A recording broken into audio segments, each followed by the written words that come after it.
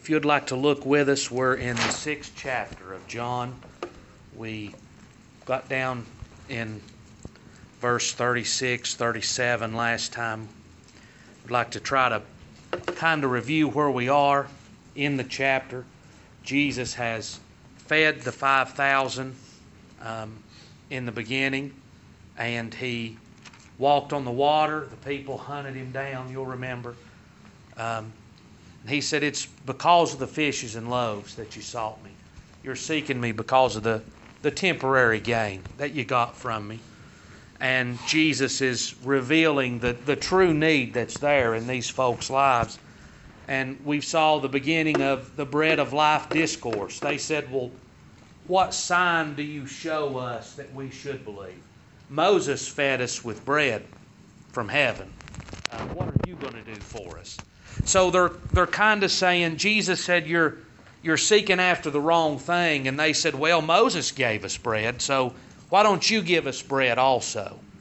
And Jesus beginning to reveal that He is the bread of life. The manna was a type and a shadow, a picture of the gift of God that was yet to come. Jesus is the fulfillment of that picture, of that type. He is the true bread that cometh down from heaven. And He says, verse 35, "I am the bread of life. He that cometh to me shall never hunger. He that believeth on me shall never thirst. But I said unto you that ye also have seen me and believe not. All that the Father giveth me shall come to me, and him that cometh to me I will in no wise cast out. For I came down from heaven not to do mine own will, but the will of him that sent me. And this is the Father's will, which hath sent me, that of all which He hath given me I should lose nothing, but should raise it up again at the last day.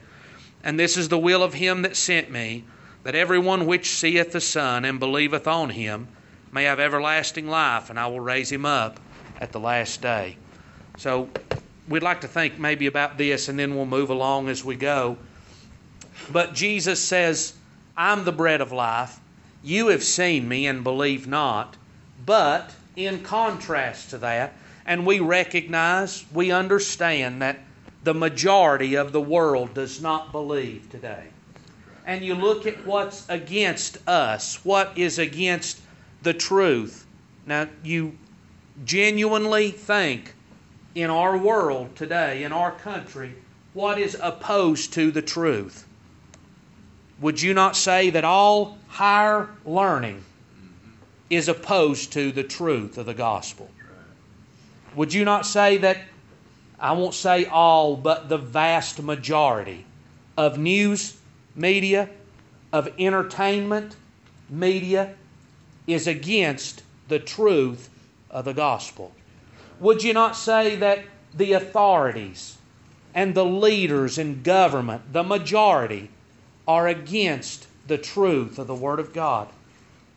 The rich, the powerful, the well-known and the famous, they all use their clout, their pull, and over and over and over again, they are opposed to the truth of the gospel.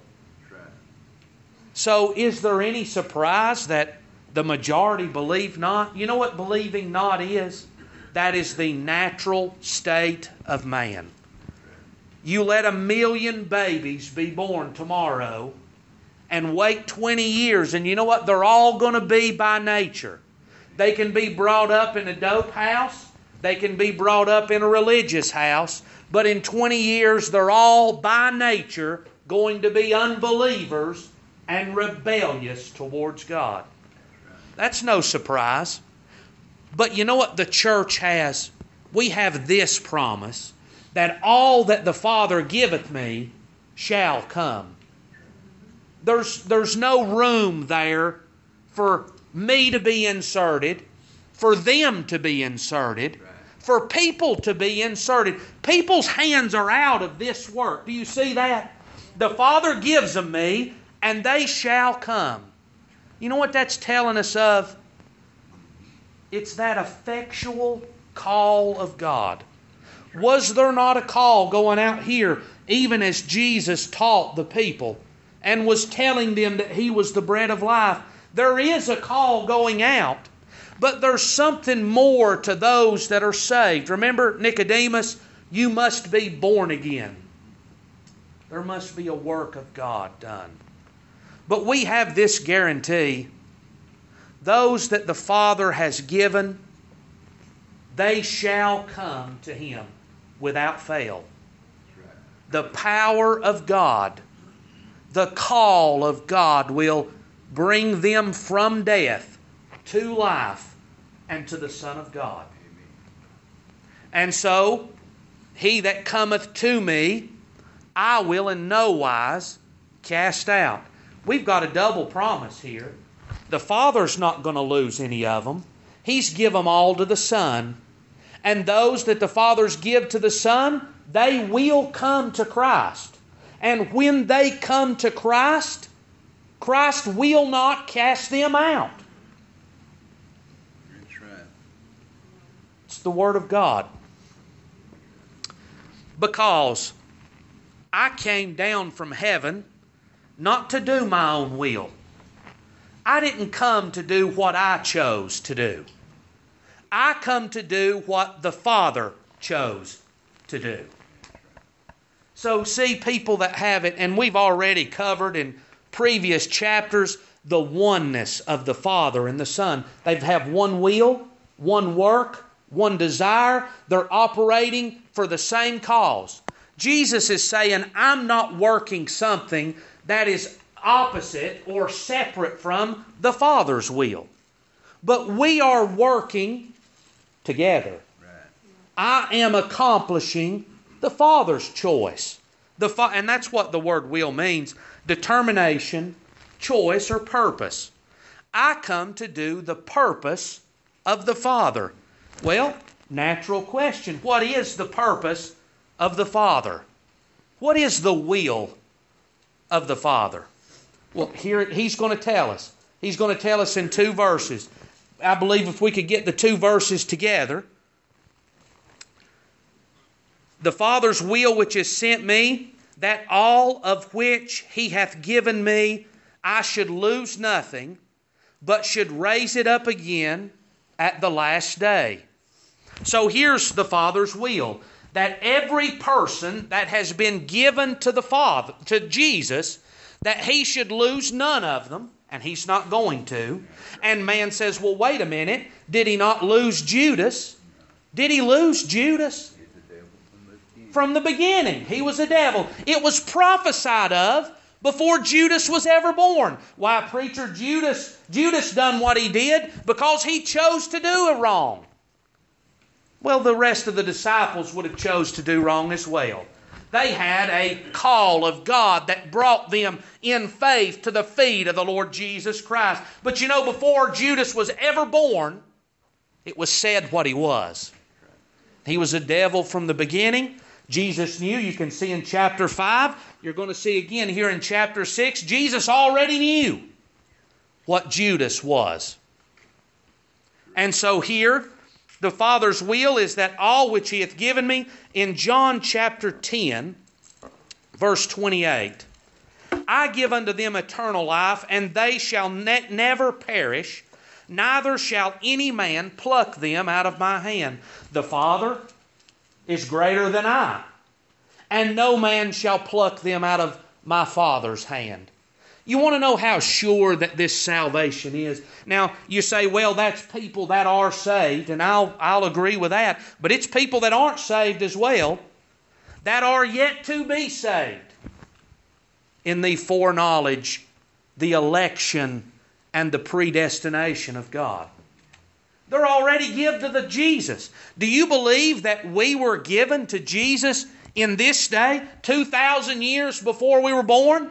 Do you believe that that was the case? Well, I'll tell you what the book says, that we were buried with Him and we were raised with Him. We were quickened together with the Lord Jesus Christ. The work of God is so certain that it's said and it's done even before it happens. God declares the end from the beginning. He's not writing the story as He goes along. He's not waiting to see what Liberty Church is going to do before He decides what He's going to do next week. God wrote the end from the beginning. His foreordination, His predestination has assured the completion of His will from before the foundation of the world. That's all Scripture. It's all Scripture. And so, that I should raise it up again. You remember back in chapter 5 we looked at the resurrection of life and the resurrection of damnation and of eternal death. So what's the Father's will? That Jesus loses none of those that were given to Him. So what do we say about those that are lost? And I realize all the world is lost, but those that we would say, well, we thought they were in, like Judas, but they've fallen away. Well, John, the same writer of this gospel, wrote 1 John, and in 1 John we read that they went out from us because they were not of us. If they had been of us, they would have no doubt continued, but they went out that it might be made manifest. So the problem is not that Jesus lost them, or that He was unable to convince them, or that some weakness in the work of God was unable to bring them to Christ. That's not the case. Rather, they went out that it might be made manifest what they really were. True. They were not God's to begin with. And so they're going away. Judas's betrayal manifested what he really was on the inside. Did he look like a disciple? Did he look like an apostle? Did he look like the real thing? He was so convincing that even as he goes out, and we'll see it in John later, as he leaves from the supper to go sell the Lord, they thought he was going to buy bread for the dinner. The disciples had no idea what he really was. But it's going to be manifested. God's going to bring it to light what he really was. But Jesus didn't fail to save. Jesus has never failed to save any of those that the Father has given Him. They've all responded affirmatively to the call of God in their heart. So the response then is not to my glory that I'm glad I believed. Rather, it's to the call of God that persuaded and convinced me and that brought me to the Lord. A call that, Leah said it last week, I believe, a call that really couldn't be refused. Not couldn't be refused in the picture of I'm arrested and I can't fight it off. I can't fight him off of me. But in this regard that I was so persuaded and convinced, and my heart loved him so by the work of the Holy Ghost in me, I had no desire to turn him away. An effectual call that brings to life those that are God's. And they shall come. They won't need begged. They won't need petted. And when the call of God comes to them individually, they won't push it away. It'll bring them from death unto life, and it'll bring them to the feet of the Lord Jesus Christ. And when they come to the Lord Jesus, He's not going to cast them away. He's going to wash their sins. Why? Because it's the Father's will. He's doing the Father's will. He's saving them that the Father has given Him. He's washing their sins away. He's putting them in Himself. He's giving us His righteousness, and we are accepted in Him. They will. There'll be a change of life. There'll be a new creature made by the grace of God in Jesus. And so, I came not to do my own will. This is the Father's will, all which He hath given me. Not all the world, not every individual person living on the world, but all that the Father giveth me. I should lose nothing, but raise it up. And this is the will of Him that sent me, that every one which seeth the Son, and believeth on Him, may have everlasting life. Do you think those two verses go together? I'm going to propose this, that the will of God in both of these verses is the exact same will. So do I believe that everyone which seeth and believeth shall have everlasting life? Absolutely. I agree with that 1,000%. But you see, what's done is that John 3:16, whosoever believeth shall not perish but have everlasting life. That's taken and said, well, see, it's up to everybody what they do. Really, people are saved because of their decision. And so this one is saved because he chose to do the right thing. Really, what saved him was his choice and his good work. But see, that can't be. These two verses, they can't disagree. So the will of the Father is that Jesus would raise up all of them that the Father's given him. The will of the Father is that everyone which believeth should have everlasting life. So do you see that the belief of the individual it's equally tied. You can't have one without the other. Comes with the call of God Almighty. So where did your belief? You're saved? You have everlasting life? Where did your belief come from? Well, I believed, and that's why I have everlasting life. Amen. So where did your belief come from? It was a result of the call of God in your heart. He persuaded you. You believed it because He persuaded you. He gave you faith, if that's the way you want to say it. He persuaded you, that's saying the same thing. Faith means persuasion or conviction of truth. He persuaded you. He convicted you of the truth. He gave you faith. And that faith resulted in you coming to Christ. And you coming to Christ resulted in Christ washing your sins away. And Him giving you eternal life. And Him raising you up at the last day. All of that is sure. You can't lose that. Because that's not yours to lose. That's God's work. So, you see, if we take these verses then, and that Ephesians chapter 1, where Greg spent quite a while going through there, if you put those together, you see that the Father elected before the foundation of the world, Ephesians chapter 1, verses 3 and 4. You see that God's choice was made before the foundation of the world. You see that? So wouldn't you say here that that choice, that election, before the foundation of the world, that's what you're seeing in John 37. All that the Father giveth me.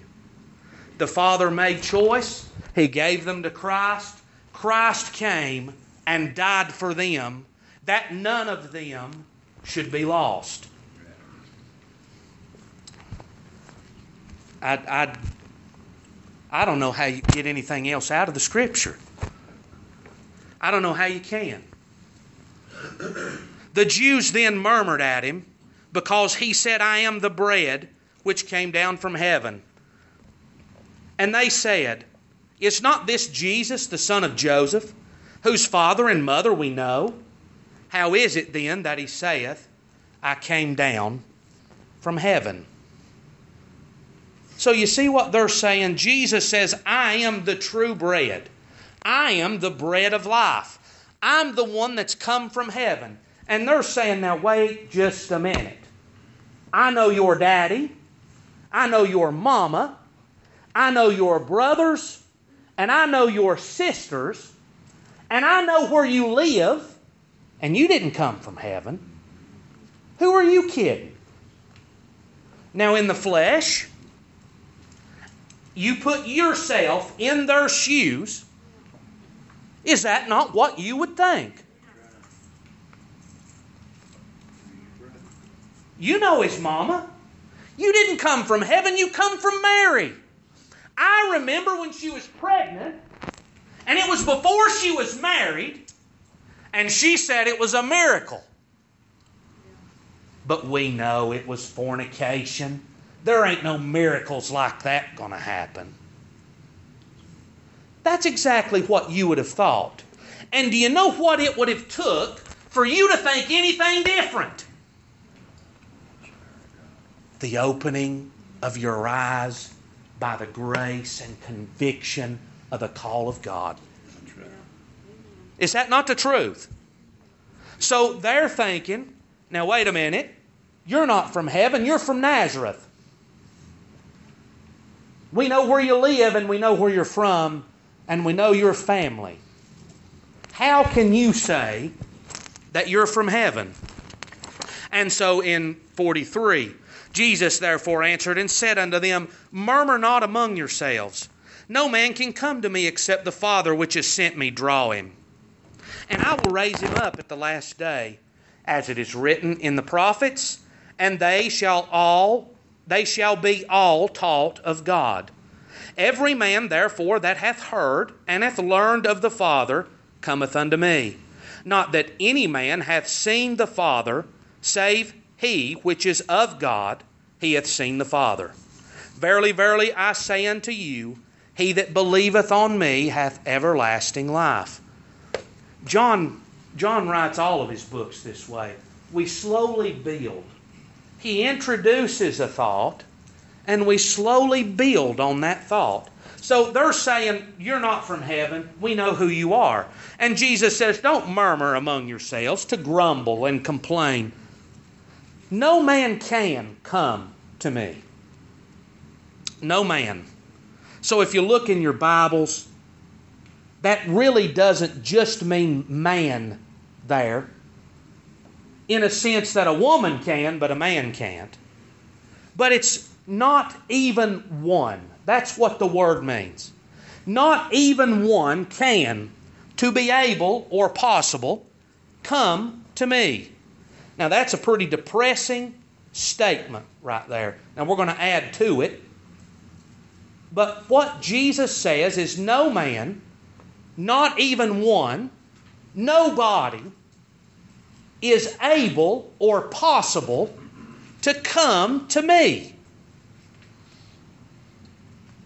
So is that true?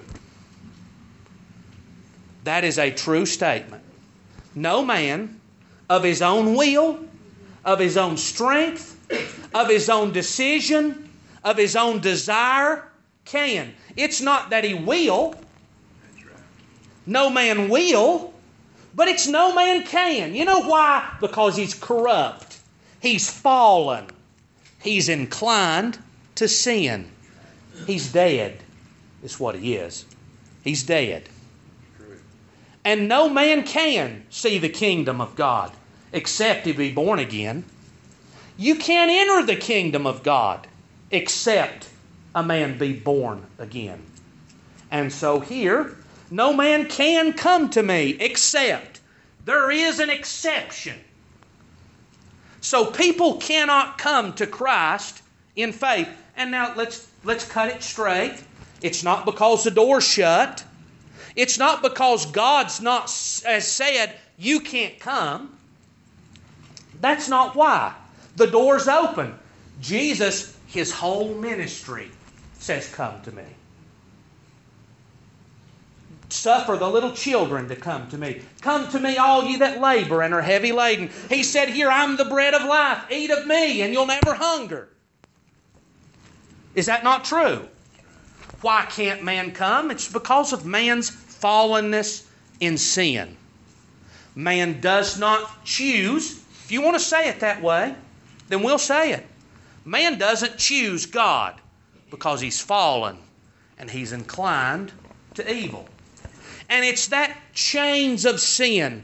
It's man dead in trespasses and sins. That's what prevents a man from coming to Jesus for salvation. No man can come to me except, so here's our exception, the Father which hath sent me draw him. So if there is a coming to God, it is only by the drawing of the Father. Man cannot come to Jesus and be saved except. This is the only exception is that the Father is drawing him. Now here's an unfortunate truth.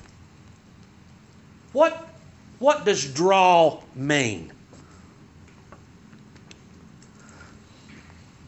I believe you could get a lot of answers, even if we just said, what does Jesus mean here when he says draw?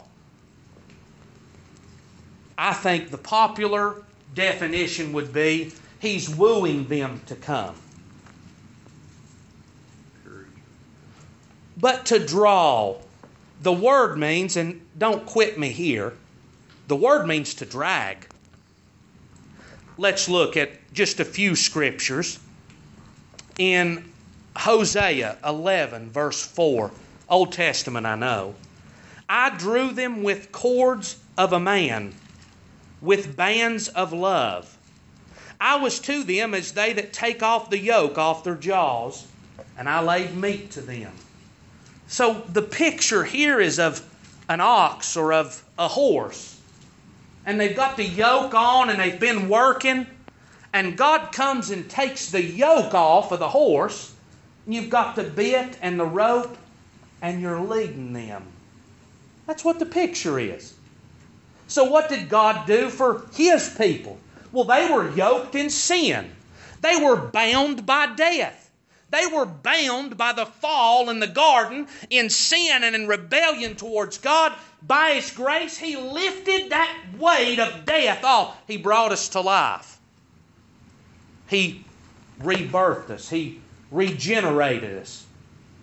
He brought us to life by His Spirit, and He led us by the cord and by the bit in the mouth. He brought us to Jesus. Now, does that mean that He drug them kicking and screaming? No. The horse was glad to have the yoke took off. And the horse wanted something to eat and to drink. He was happy to be drugged by the Father. But now we're going to see some places here that this word, this same Greek word in John chapter 44, let's see how it's used through the New Testament. It's used 8 times in the New Testament.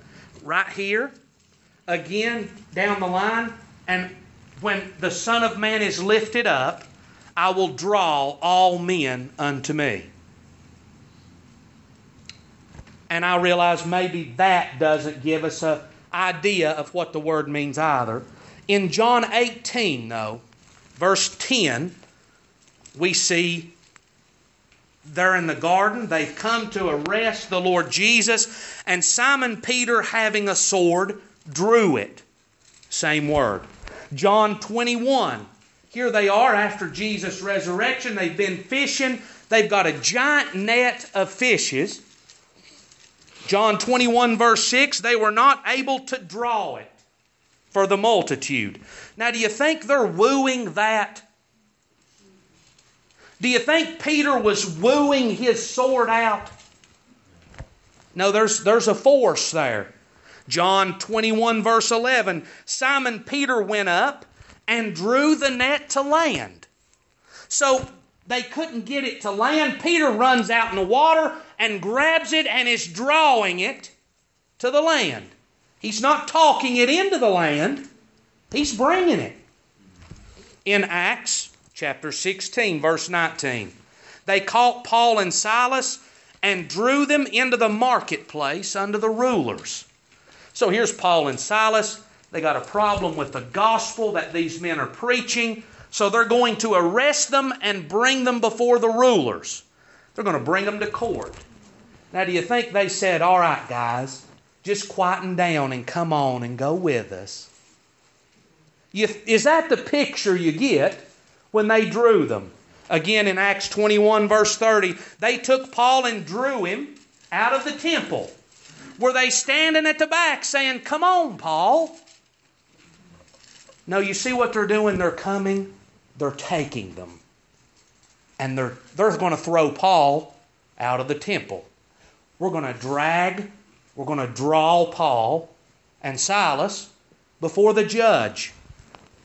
One more place in James chapter 2, verse 6, speaking about the rich. Are not they that draw you before the judgment seats.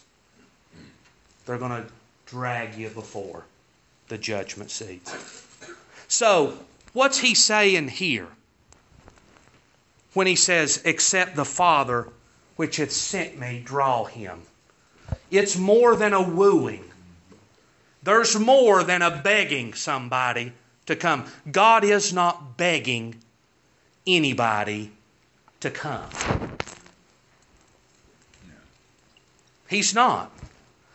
Those that do come to Jesus and are saved, they come because the Father has drawn them to come, and only because the Father has drawn. It's the only exception. Why did you come? The Father drew you. And when the Father draws, Jesus is not working against the Father. The Father's not working against Jesus. They've got the same will. So when the Father draws one, Jesus will save them. He will raise them up at the last day.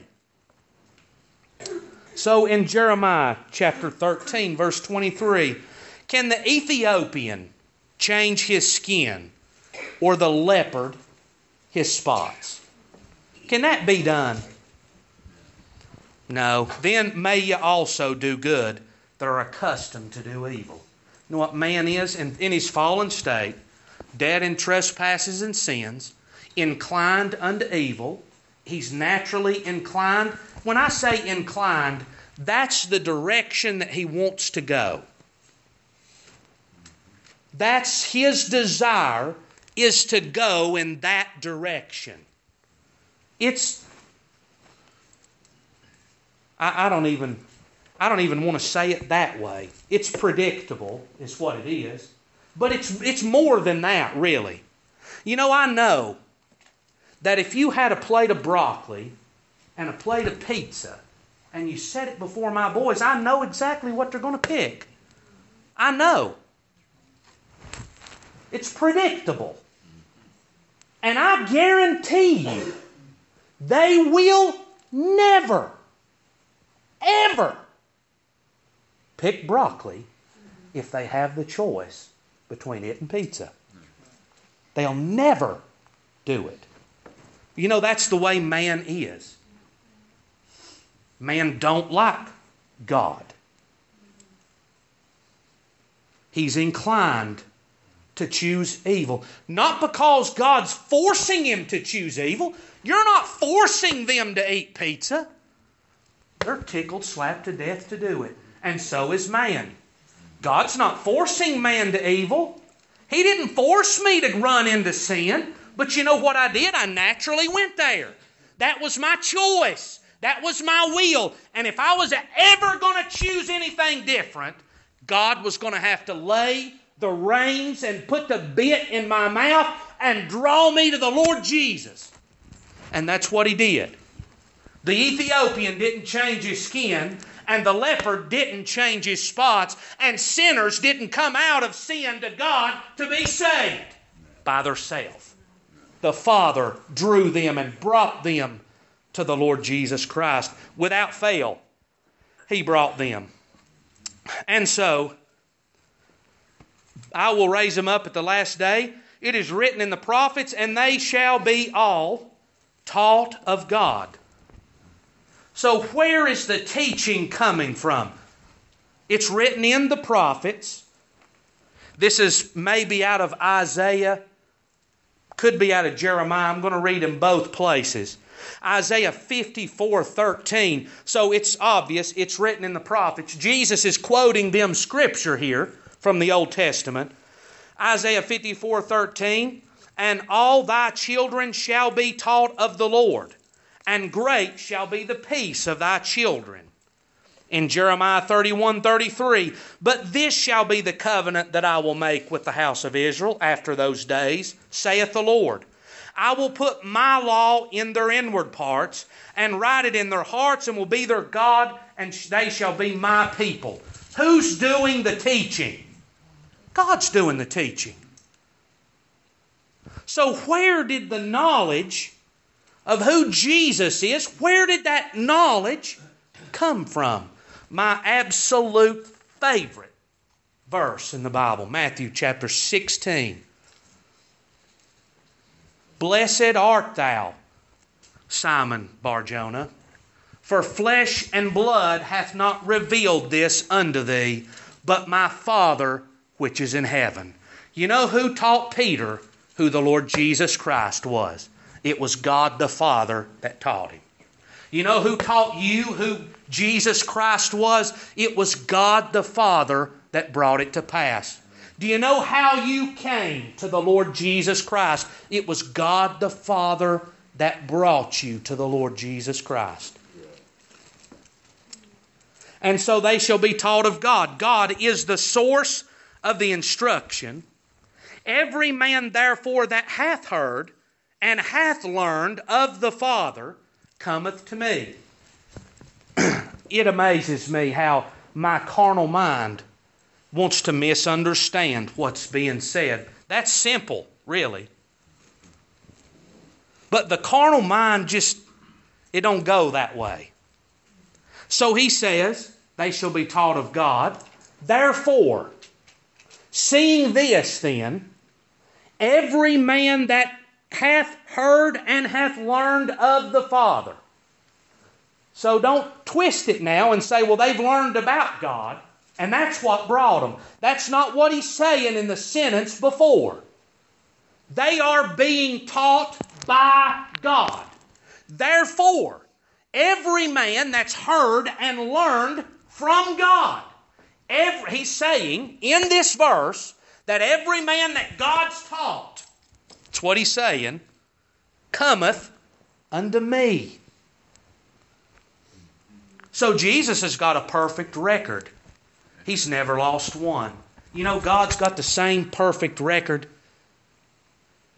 The old saying of, well, I saw God convict and try to draw them and they didn't come. That old saying ain't true. No. You know, everyone that the Father's taught, everyone that the Father's drew, they've come. By the Scripture they have, unless this Scripture's wrong. Why did they come? Because the Father drew them. Why didn't they come? It wasn't given them of the Father. That's the Scripture's answer. Boy, that's not a happy answer. Man don't like that answer. They don't. Man don't like that answer. Man would rather it be up to every person individually. It's their individual choice. That's what man wants it to be. The problem is man don't understand how dead man is on his own. Man is dead. Man will not come to God on his own. So every man that the Father has taught cometh unto me. Not that any man hath seen the Father, save he which is of God. He hath seen the Father. So who is he which is of God? I believe here he's speaking of the Lord Jesus. No man hath seen the Father at any time. We know that by Scripture. So I've not seen the Father. You've not seen the Father. Moses hasn't seen the Father. Moses saw a burning bush. Moses saw a great smoke and thunderings and fire on the mountain, but Moses didn't see God. He couldn't see God and survive. No man hath seen God at any time. But Jesus has seen the Father. Jesus knows the Father. And so Jesus is, in Hebrews chapter 1, He's the express image of God unto man. He's our revelation of God. He's the one that opens our eyes, by grace, to the truth. Verily I say unto you, he that believeth on me hath everlasting life. The Father and the Spirit, they lead to Christ. Ain't that something? The Father sent the Son. The Son accomplished the Father's will, dying for those that the Father give Him. The Spirit, and I realize, At this point in the book, remember, we're building. It's building blocks in the book of John. You start with your ABCs, you move to the sounds, and then you start reading. Well, that's the way we're going. We've not really been introduced to the work of the Spirit yet, but we will be in the future, in the coming chapters. But the Father is drawing. The Father's not using a rope to draw, but the Spirit is the means of God's drawing. And they all bring us to the Lord Jesus, the only hope that we have. 2 Corinthians 5, God was in Christ, reconciling the world unto Himself. Now, people take that verse and they say, see, God reconciled the world. Did He? Is the world saved? How can people that are reconciled die and go to hell? How can Jesus die for a man's sins and the man still die and go to hell for his sins? Is that possible? It can't be possible. Can't be possible. Romans 5:10, for if when we were enemies, we were reconciled to God by the death of His Son, much more being reconciled, we shall be saved by His life. So God brings us to Jesus. Why does the Father bring us to Jesus? That through the sacrifice of Jesus, we might be brought to God. I can't come to the Father of my own righteousness and of my own works. I'm filthy. I'm sinful. I'm rebellious. I have failed. I've broken the law. I've not kept the law. And I've broken the law. That's right. Those are really two different things. Because to be accepted of God, I've got to keep the law. Well, I've not done that. But I've also broken it. So I'm not only not righteous, but I'm also under the judgment of the wrath of God. Man can't come to God of his own. So God sent the Son. The Son to first live the perfection and righteousness of the law, which He did, and to give His life in place of my life. And so we come to Christ so that Christ's perfect righteousness is imputed unto us, and our sin, our transgression, our filth was imputed unto Him. He died and bore the punishment for our sins. And He lived the perfection of the law that we might be righteous. So God was in Jesus bringing us to Himself.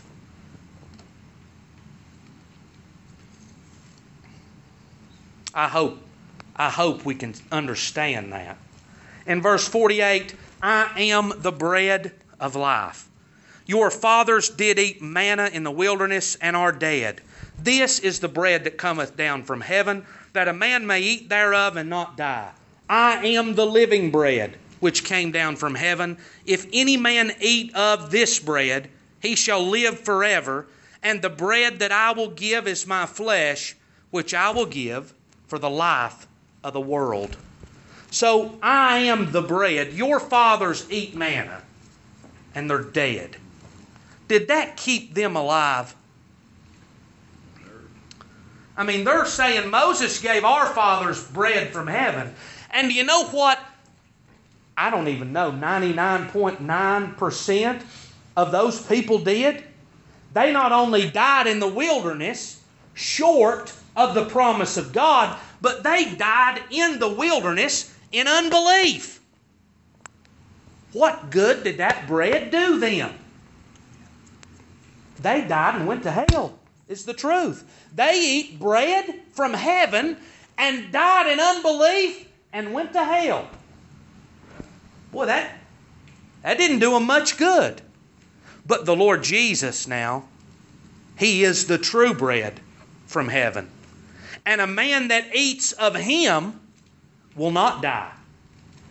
And we're not talking about dying and going to the grave. We're going to the grave. We've got two options. We die and go to the grave in the flesh, or Jesus comes while we're alive and we drop the flesh and are changed. Either way, this flesh is going. But I tell you what you won't die. You won't die in unbelief and lift your eyes in hell in Jesus. Jesus is the bread of life that washes away sins and that gives us righteousness. And so, manna was a type, Jesus the fulfillment. And this is the bread, my flesh, which I give for the life of the world. So you know where the world was hanging? In the wrath of God. That's where I was. My life was under the wrath of God, awaiting judgment for my own sin. What was that judgment? Well, the wages of sin is death. Not just death in the ground, but death in hell forevermore. The smoke of their torment riseth up forever and ever. That kind of death. And so the Lord Jesus was given, His body was given. What was it given to? It was given to the Jews. It was given to Pilate, given to the Roman soldiers, and given to the cross. Beating, torture, suffering, mocking, spitting, deriding, hating, drinking vinegar, suffering pain, smothering to death, and hanging on the cross. There He was. What was He given for? For our life. He died in our place. Instead of me dying, He died. So see, He was the propitiation. He was the one that took our place. The good word. He was our substitution. That's what He was. He was our substitute in wrath. God said, Abraham, offer Isaac. Abraham took Isaac to the mountain, and you know what God had on the mountain? There was going to be bloodshed, but God had a substitute to die instead of Isaac. God the Father gave Jesus as a substitute, not for His Son, Isaac, but for sinners, for the wicked, and for the vile of this world.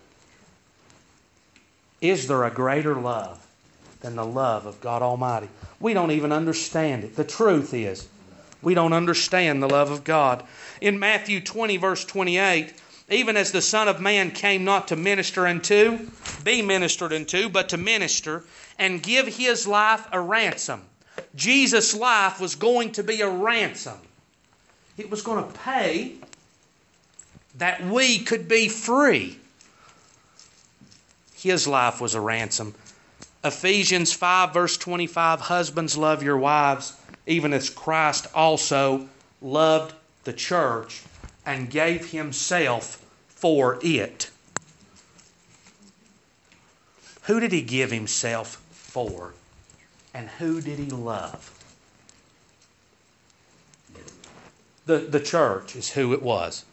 And so if you think about the meaning of that word, church, it's called out into a congregation. It's two words put together in Greek. It means called out and called into. So He's called us out of the world and into the family of God. Does that not sound like the crowd that the Father give Jesus and that the Father is drawing? It does. It all goes together. It all goes together beautifully if you'll believe that. In 2 Corinthians 5:21, He hath made Him to be sin for us, who knew no sin, that we might be made the righteousness of God in Him. And you remember John the Baptist. John the Baptist said, this is the Lamb of God who taketh away the sin of the world. How did He do that? By the sacrifice of His body. He gave His body to the wickedness of men to be beaten and destroyed, so that the church, so that those given Him of the Father, so that those that the Father, before the foundation of the world, foreknew, He foreloved. He loved before they were, and He loved before they loved Him. He gave His body in their place that God could draw them to Himself. That's all that's on our heart. Anybody, anything you'd like to say? Anything you'd like to